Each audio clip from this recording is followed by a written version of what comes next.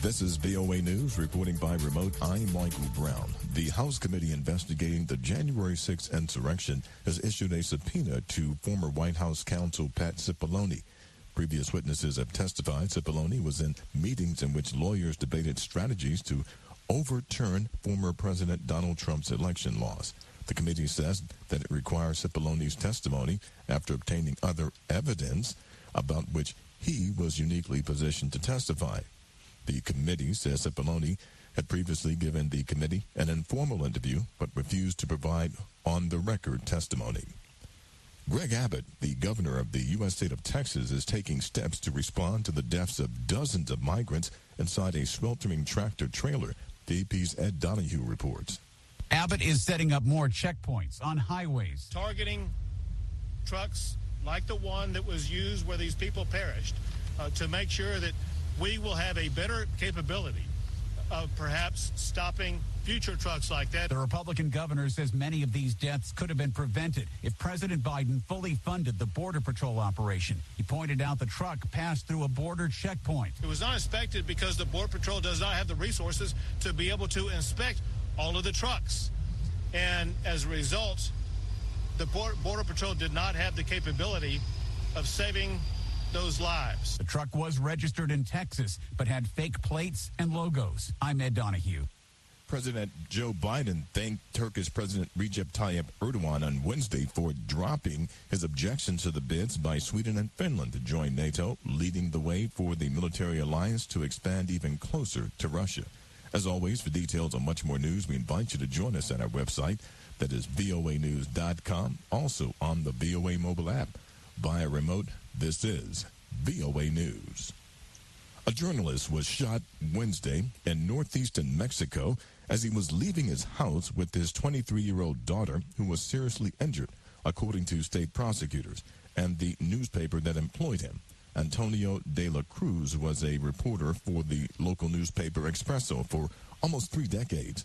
His death brings to 12 the number of journalists killed this year in the country, the deadliest for the Mexican press. De la Cruz reported on rural and social topics such as water shortages for the Expresso. The federal prosecutor's office said it was opening an investigation into the deadly shooting. Well, disgraced American singer R. Kelly is devastated at being sentenced to 30 years in prison for racketeering and sex trafficking, according to his defense team. AP Music correspondent Margie Saraleta has that story. R. Kelly did not address the court before his sentence. He had little reaction even when his accusers addressed him directly. One said through tears she had lost faith in the legal system until a jury found Kelly guilty of racketeering and other counts in September. Another said Kelly made her do things that broke her spirit. Kelly, who is 55, denied wrongdoing. His lawyer said Kelly had an abusive childhood and deserved no more than 10 years in prison. I'm Margie Zaraleta. Israel on Wednesday moved closer toward its 5th election in less than 4 years, plunging it deeper into political uncertainty as it grapples with rising living costs amid renewed international efforts to revive a nuclear deal with Iran. Prime Minister Naftali Bennett announced he would not run in the upcoming election, but would retain his position as alternate prime minister after his coalition partner, Yair Lapid, takes over as head of the caretaker government. Lapid and Bennett ended Benjamin Netanyahu, that is, record of 12 years reigning over the country by forming a rare ideologically mixed alliance that included an independent Arab party for the first time. The government lasted longer than many expected, but faltered in recent weeks amid infighting. And Pfizer Incorporated and partner BioNTech said Wednesday they signed a $3.2 billion deal with the U.S. government for 105 million doses of their COVID-19 vaccine, which could be delivered as soon as later this summer. As always, for details on much more news, we invite you to join us at our website. That is voanews.com, also on the VOA mobile app. I'm Michael Brown reporting by remote. VOA News.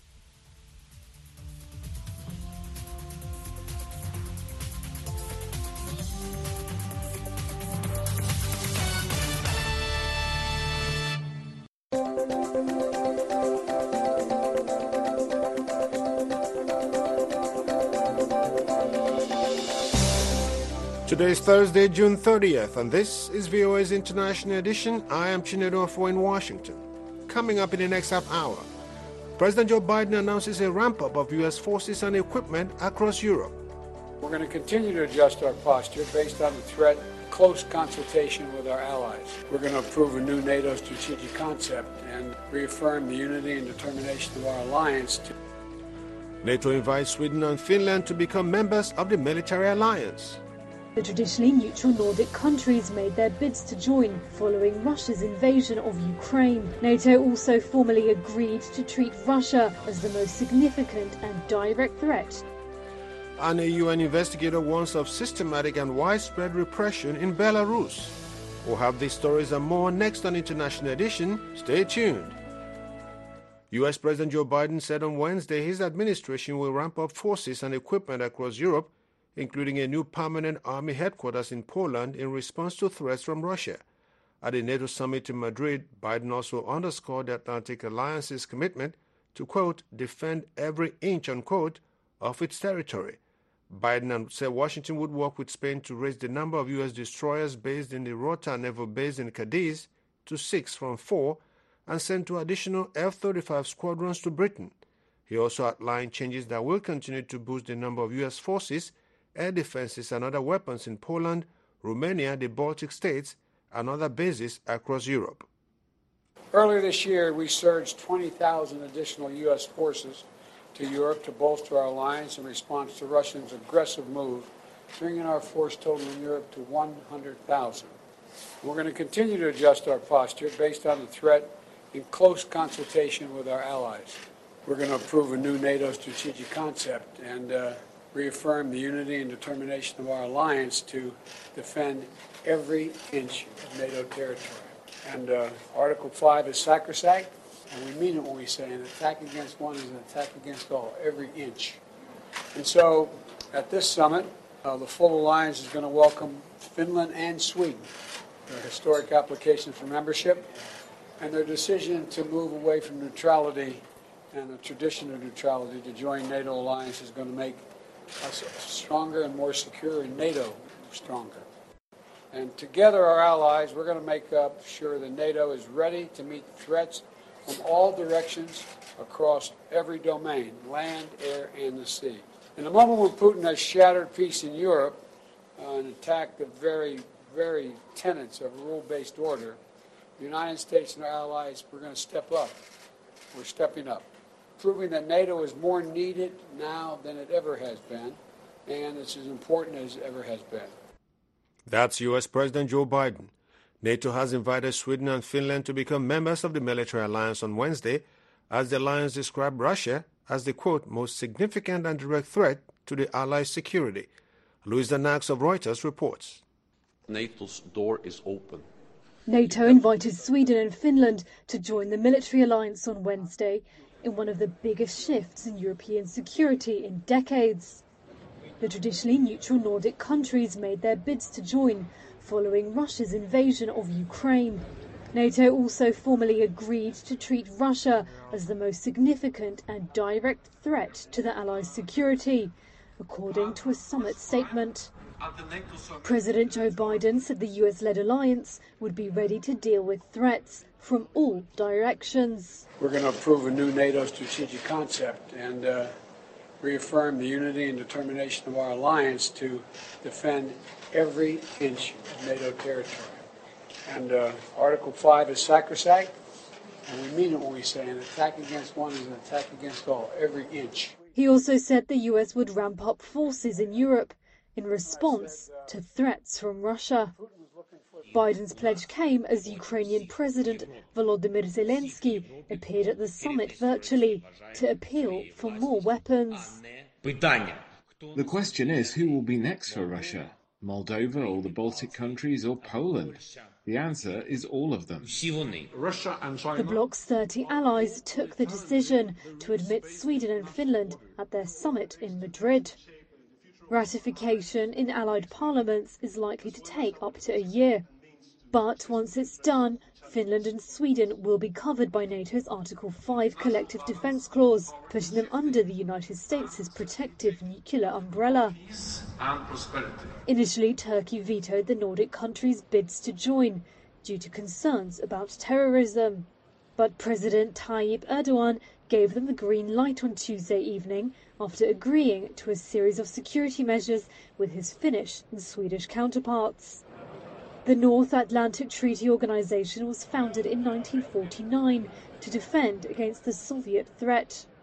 Russia's February 24th invasion of Ukraine, which it calls a special operation, gave the organization a new impetus after failures in Afghanistan and internal discord during the era of former US President Donald Trump.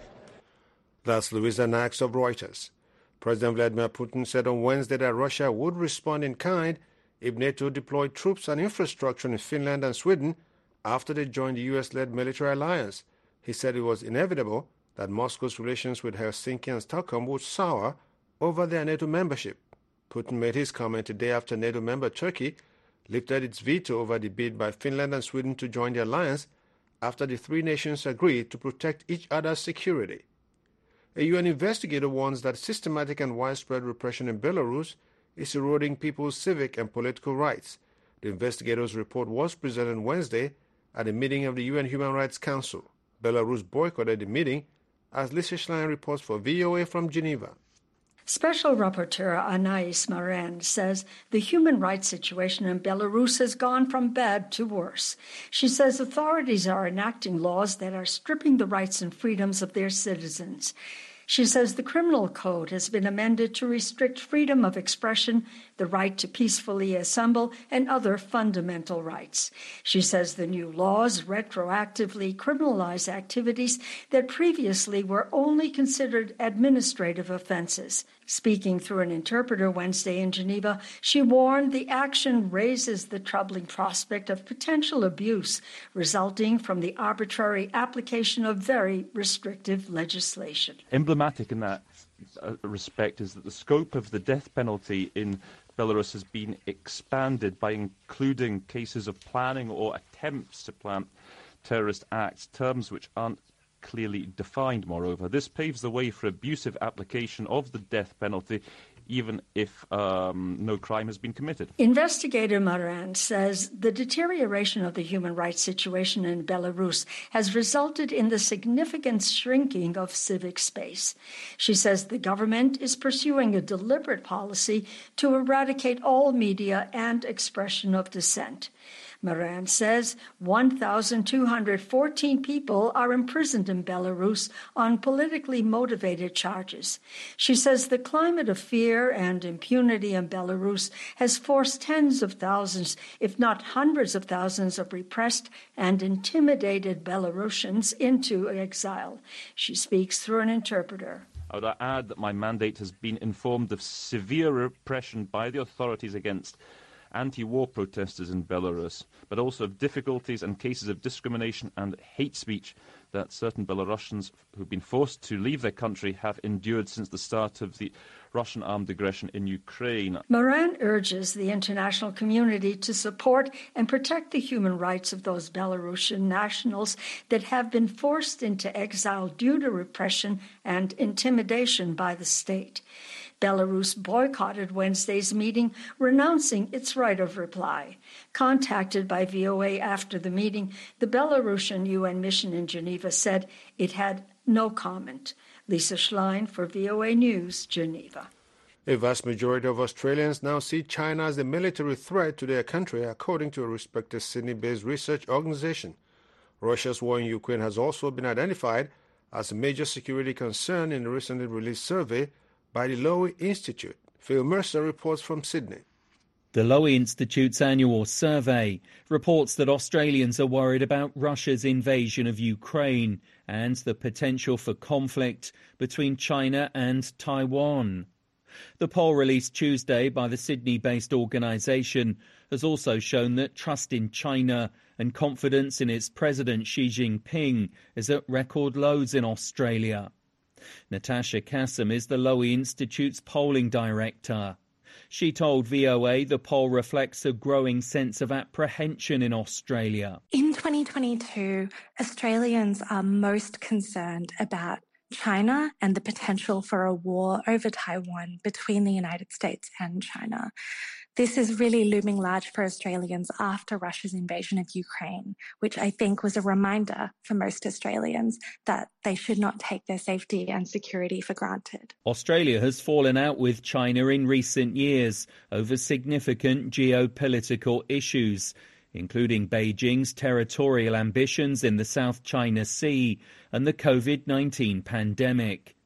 Australia's call for an investigation into the origins of COVID-19 became a source of intense friction. It was first detected in China, but Beijing saw Australia's demand for a global inquiry as criticism of its handling of the virus. In apparent retaliation, China imposed restrictions on a range of Australian imports, including restrictions on coal and wine. Kassam says many Australians worry what China might do in the future. 3/4 of the Australian public say that China may pose a military threat to Australia in the next 2 decades. It really shows that while Australians are focused on the potential for conflict in the region, whether that be in Taiwan or over other disputed areas, they are really concerned about the way in which China has been treating Australia. The recently elected Canberra government is attempting to soothe tensions with China, which is Australia's biggest trading partner. But analysts have said fresh tensions have emerged recently as Beijing attempts to boost its security and trade presence in the Pacific, an area Australia regards as its traditional sphere of influence. The Lowy Institute survey indicates strong support for the Australia-US alliance that dates back to the early 1950s. 87% of respondents said they saw the alliance as very or fairly important, a 9-point increase from last year.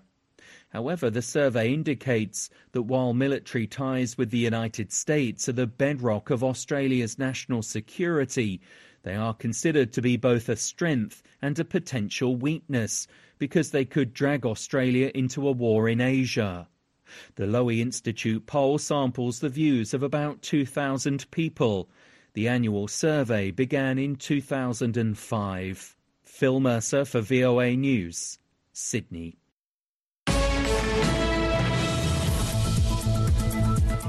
In other news, disgraced R&B superstar R. Kelly was sentenced Wednesday to 30 years in prison for using his fame to sexually abuse young fans, including some who were just children, in a systematic scheme that went on for decades. Through tears and anger, several of Kelly's accusers told a court and the singer himself that he had misled and preyed upon them. Kelly, 55, didn't give a statement and showed no reaction on hearing his penalty, which also included a $100,000 fine. He had denied wrongdoing and he plans to appeal his conviction. The Grammy-winning multi-platinum selling songwriter was found guilty last year of racketeering and sex trafficking. His trial gave voice to accusers who had previously wondered if their stories were being ignored because they were black women. For more on this story and other breaking news, visit our website at voaafrica.com. Remember to connect with us on social media. We're on Twitter, Facebook, and Instagram. Search for VOA Africa. You are listening to VOA's International Edition. I am Chinedu Ofo in Washington. Ethiopia's ruling party said this week it wants the African Union to mediate any peace talks to end the war with Tigrayan forces. But the Tigray People's Liberation Front, or TPLF, has said it does not trust the AU and wants Kenya to mediate. Henry Wilkins speaks to analysts and politicians about the standoff and prospects for talks in this report from Addis Ababa, Ethiopia.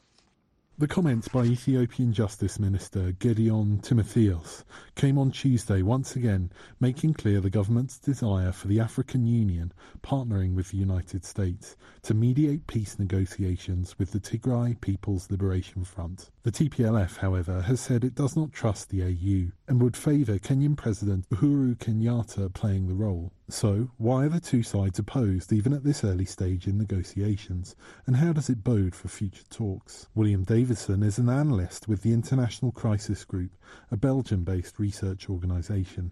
The position of Tigray's government seems to be based around a concern from the outset of the conflict that the African Union Commission chairperson expressed some support for the Ethiopian federal military campaign in Tigray. I don't think that the federal government feels that the African Union has much sort of coercive power at its disposal, and therefore it's a mediator that it's better able to handle. The AU headquarters is also located in Addis Ababa. Solomon Gawadi, a lecturer in law at Jijiga University in Ethiopia, says he suspects Kenya would not be a neutral party in negotiations. Because Kenya has certain border and environmental issues with regard to Ethiopia, maybe it may involve into any partiality or any sort of factors that will lead Kenya into non-neutral, right? So I think the African Union is a better place, right, than Kenya. Davison goes on to say that these kinds of disagreements are normal and can be overcome. So no particular reason why the Kenyan government can't work alongside the African Union and its envoy as a sort of compromise solution. And that's certainly what's necessary because given what's at stake here, it's vitally important that these sorts of procedural wrangling don't distract from the parties getting down to substantive talks. Complicating the negotiations is the fact some analysts and politicians have said peace talks should involve actors in the conflict apart from the TPLF and the government, in particular the Ethiopian regional governments of Amhara and Afar and the national government of Eritrea. Eritrean troops joined the Ethiopian government in fighting against the TPLF in the north of Ethiopia, bringing to an end a decades-long standoff between the two nations. The war between Tigrayan forces and Ethiopia's federal government has raged since November 2020. An estimated 5.1 million people were displaced by the conflict in 2021. Ghent University in Belgium says up to 500,000 people have died so far because of the conflict, either in fighting or because of the humanitarian crisis it has caused. Henry Wilkins for VOA News, Addis Ababa, Ethiopia.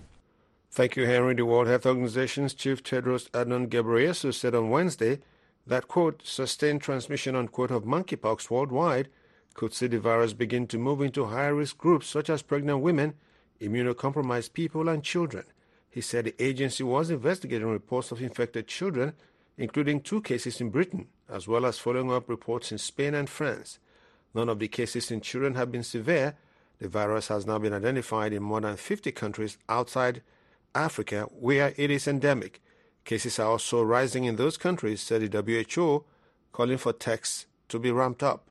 There have been more than 3,400 cases of monkeypox and 1 death since the outbreak began in May, largely in Europe, among men who have had sex with men, according to WHO tally. The virus has now been identified in more than 50 new countries, and that trend is likely to continue. I'm concerned about sustained transmission because it would suggest that the virus is establishing itself and it could move into high-risk groups, including children, the immunocompromised, and pregnant women. We're starting to see this with several children already infected. While the emergency committee did not advise that the current outbreak represents a public health emergency of international concern, they acknowledged the emergency nature of the event and that controlling the further spread requires intense response efforts. They also advised that I should reconvene them quickly based on the evolving situation, which I will do. That's World Health Organization Chief Tedros Adhanom Ghebreyesus. This is Science in a Minute.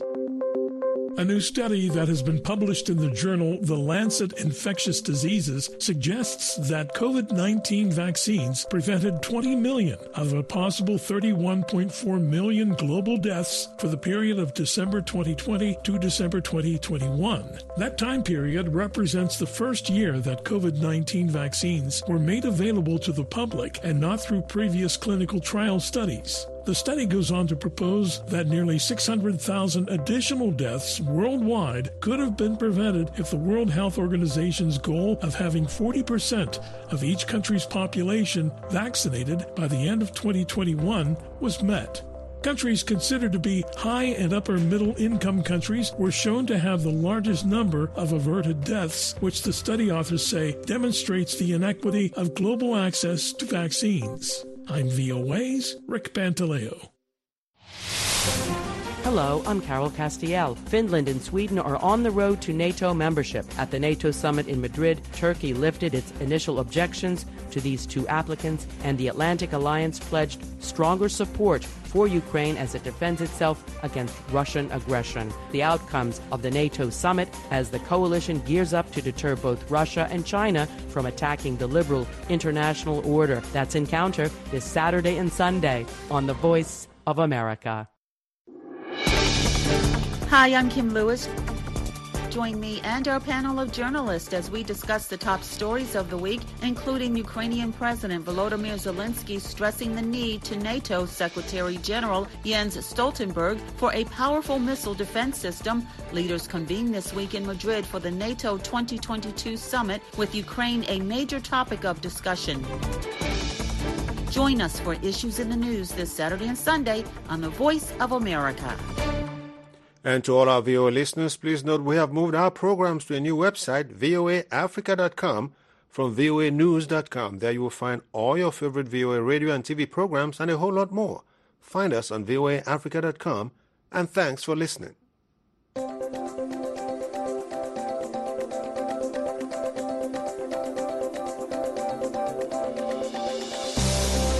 This has been International Edition on The Voice of America. On behalf of the entire production team, thank you so much for listening. Visit our website for in-depth coverage of world events and news 24 hours a day at voaafrica.com. Until next time, I am Chinero in Washington. Have a wonderful day.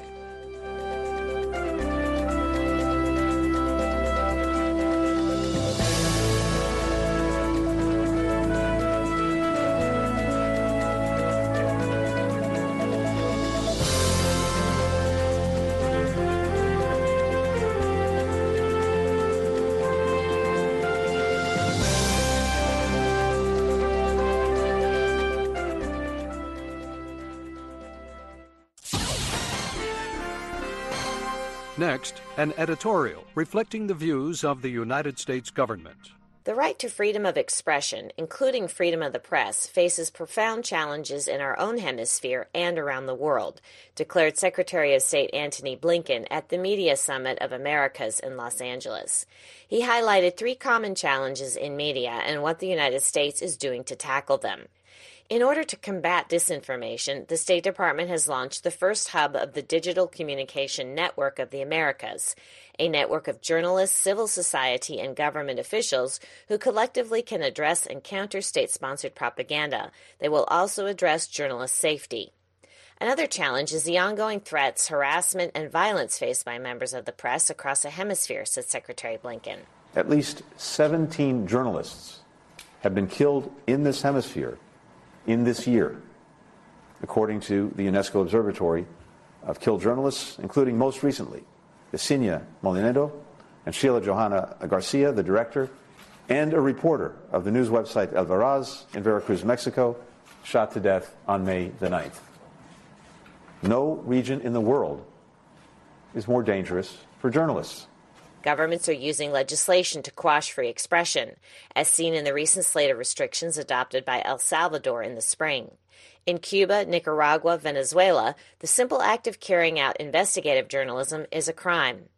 In response, the United States is working across the region to strengthen the rule of law and train judges and prosecutors to investigate and prosecute such attacks.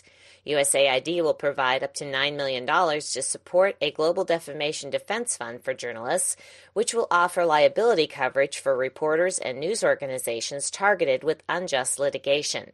And the State Department is investing up to $3.5 million to launch a journalism protection platform that will protect and train journalists under threat. Third, the U.S. is working to make independent media more sustainable, said Secretary Blinken. We've committed $30 million to the International Fund for Public Interest Media, which will focus on assisting media in resource-poor and unstable settings, and $5 million to improve the financial viability of independent media outlets. A free, independent press across the Western Hemisphere is more important now than ever, said Secretary Blinken, for the well-being of our people, for the well-being of our communities, and for the well-being of our democracies. That was an editorial reflecting the views of the United States government.